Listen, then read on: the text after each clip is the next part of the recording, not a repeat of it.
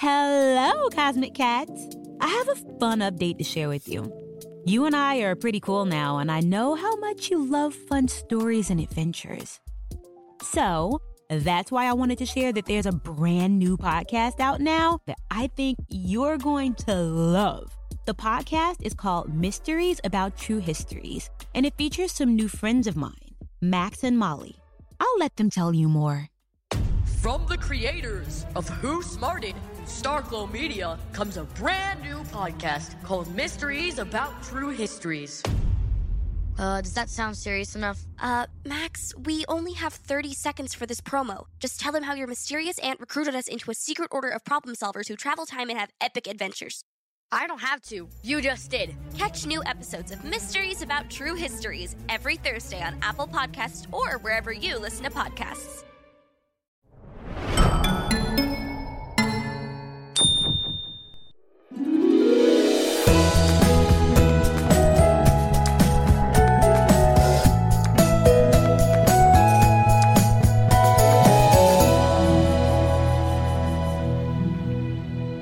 Hello there, Cosmic Cats.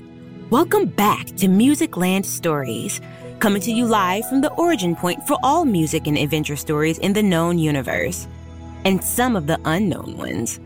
And we're here at the Music Land Concert Hall.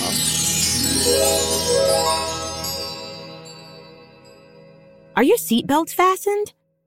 All your emotional luggage stored safely in the overhead compartment of your mind? Last time we spoke, Mo had taken off with the Cosmic Crew, surfing the space waves on their way to Translore, where Mo hoped to retrieve the legendary drumsticks of Krupa Khan. But first, she had to deal with a little motion sickness. See, the Cosmic Crew was led by the five-limbed Professor Pandemonium. The rest of the band were puppets. And right now, one of those puppets was flying the ship, steering through space by turning a series of synthesizer knobs. Did I say steering? It was more like swerving, swooping, sliding over sound waves. Mo pressed herself against the wall for stability. "We're following the frequencies, kid," the professor shouted. The piloting puppet, Bedlam, let out a wild, whooping yell, which didn't inspire much confidence. Janice, a two-headed blonde puppet, was more attentive to Mo's concerns. "Sorry about Bedlam," she said. "He's got, totally no chill. He's pretty sick on the arpeggiator knobs, though. That's good for the funk and the fuel." Mo forced a nervous laugh. Janice moved closer and said, "Look, sometimes it feels like the stars are moving, way too fast, you know? So then you gotta close your eyes. Find the signal and the noise. Dig?" Mo picked up what Janice was putting down. At least she thought she did. She shut her eyes and listened, tapping out the rhythms on her thighs. There was something out there, a steady beat that Mo could groove with, one that made her feel less queasy. The ship hit another bump in the spaceways, and Mo's empty stomach did a flip. "How much further is Translore?" she said. "Space crickets." She looked up at Professor Pandemonium, who shrugged. "But I need to be home in 3 days to meet the orchestra," said Mo. "Well, why didn't you just say that, man?" Janice replied. Then she turned and shouted, "Yo, Bedlam, drop the beat! This kid's got a curfew!" Bedlam let out another yelp and turned the ship sharply starboard, which sent Mo flying over to the opposite wall. The engines ignited and immediately puttered out. "I think we, totally gotta stop for gas first," Janice said. The Cosmic Crew had just enough stardust in the tank to reach the nearest fueling station. I may have given them a little push, too. One of the nice things about intergalactic travel, a little momentum goes a very long way. Professor Pandemonium may have noticed my assist when he looked out the driver's side window, but Mo was none the wiser. Mo looked out the window as they approached the planet of Giza, which, wasn't round or even oblong like the one she'd grown up on. Instead, it was shaped like an hourglass resting on its side. Also, like an hourglass, Giza was a sandy place, and Bethlehem was flying them straight at the narrow neck in the center, where they flew into a sandstorm. The ship was shaking in the ravenous winds, tiny grains of sand pelting the outside with little metallic pings. Mo's dual hearts began to race. "We're, trying to fly the most direct way," Janice explained. "But these winds are making gnarly waves." Bethlehem yelped again, then whipped the ship to the side, which didn't help. The ship spun around, somersaulting on a sheet of sand. But a sheet of sand can't hold the weight of an intergalactic flying school bus. So they catapulted downward, crashing into the dunes. The impact sent the cosmic crew scattering across the ship. Professor Pandemonium looked at his 5 bare hands in a panic. He started scuttling around on the ship's floor trying to find the rest of his cosmic crew. Mo knew she had to do something. She went to the synthesizer wall that served as the ship's steering mechanism. She thought about what Janice had told her, about how to find the signal in the noise. If she could find the right frequency, she could counteract the winds and shake their ship free from the sand. She closed her eyes and listened. To the desert, to the sheets of sand, to the tiny ping-pong pelting sound of each tiny grain as it sifted through the hourglass planet. There was a low, low grumbling sound. A gentle primal affirmation. Mo twisted one of the oscillation knobs on the synthesizer wall, turning it slowly, until the frequencies made the sand shake like maracas. The sound waves carved a groovy groove through the desert as the warbling wind settled in between the peaks and valleys of the sandy frequencies. The storm fell silent and still. In its absence, there was only a long, held-out howl with a gentle vibrato that matched the sound Mo heard the desert making. The beautiful howl stopped, and a booming voice came from the desert. "Hey, what happened to the song?" Mo looked out the windshield and saw a giant cat-like creature with a face like hers. Or, well, not just like hers. It was older, with a squared-off beard and big, gentle eyes. Its skin was made of sand, and in its front paws it carried a curvy golden horn. Professor Pandemonium perked up behind Mo. He had found the rest of the cosmic crew and had been adjusting them on his arms when he saw the magnificent creature through the window. It was the legendary Sphinxaphone. The professor had heard stories, but he never expected to meet the Sphinxaphone face to sandy face. The Sphinxaphone peered inside the crew's galactic school bus. "Hello, little friends," he said. "How did you get all the way out here?" Mo stepped out of the ship. The sand had settled, and the ground felt slippery, like glass. She looked up at the creature and tried to explain. "We were looking for fuel, and we ran into the sandstorm." The Sphinxaphone nodded thoughtfully.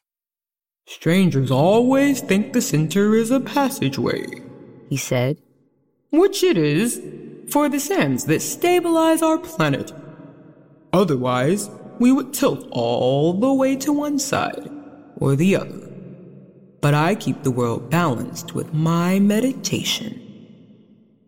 Mo looked at the Sphinxaphone. She was confused. But Professor Pandemonium got what he was putting down. "He means song," he said. The Sphinxaphone frowned. "The solar cycles here on Giza rely on the sands of time. Every world has its own equilibrium. This is ours." Mo's dual heart sank. She was so focused on helping her new friends that she'd forgotten about the world around her. She'd found her own sense of balance, just like Janice had taught her, and discovered a frequency to counteract the storm. But it wasn't a storm after all. It was the rhythm of the Sphinxaphone, the very thing that kept this world working. We have to take care of ourselves and our friends, that's true. But we also have to think about the ways we live in harmony with the world around us, even if it is only sand. The Sphinxaphone reached out with one mighty paw and nuzzled it next to Mo. Don't waste your water, little one. The sand won't want it anyway. Janice spoke up again. But if we just change the frequency, then we can totally start the song again. The Sphinxaphone arched his back and perked its head up, the way that cats do. If the cosmic crew could help him restart his song, he'd use his meditations to help them find the fuel they needed to make it to Transalore. Mo knew just what to do.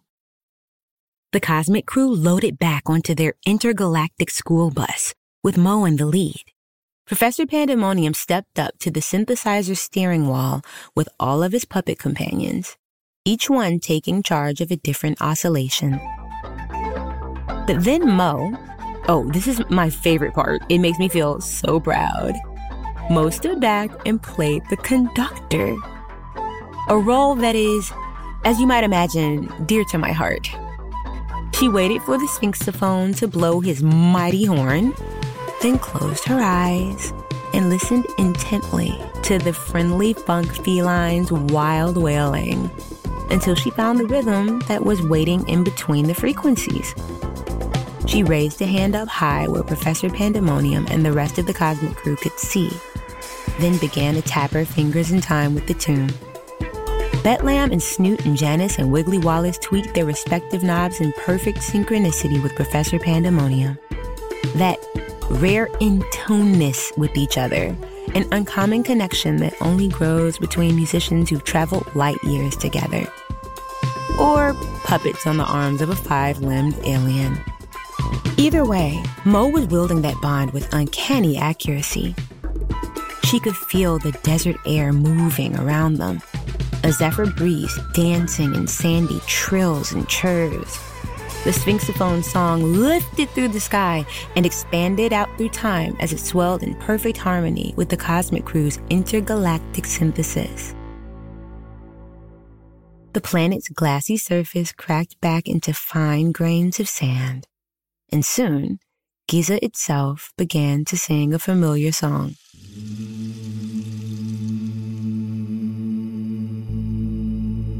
With Mo's help, the rhythm of the Sphinxaphone had brought the planet back into balance. She could feel the world's harmonies around her. She wondered how she'd ever missed it. The Sphinxaphone smiled as if he heard Mo's thought. You just didn't know which song to listen for. That was the most totally tubular tune, Janice said. And I think I want to dig it some more, Professor Pandemonium gasped. I want to hang around the scene here a while, Janice said. There's a lot of rad vibes for me to learn about, The Sphinxaphone reached his giant paw down to the crew. I would gladly have you as my most harmonious guest, he said. Professor Pandemonium nodded sadly. Then he removed Janice from his hands and placed her on the Sphinxaphone's paw. Don't be such a downer, dude, said Janice. Our waves will sync back up someday. I got a good vibe about it. Mo and the rest of the cosmic crew bid farewell to Janice. The Sphinxaphone played one more song to carry them to the fueling station. When their tank was full, they returned to the stars and set a straight course for Transalore. Professor Pandemonium took to the steering wheel, alone this time. But Mo could sense the sadness on the ship. She was going to miss Janice, and she'd only known her for a day. She couldn't imagine how the others were feeling. But at the very least, she knew how to listen.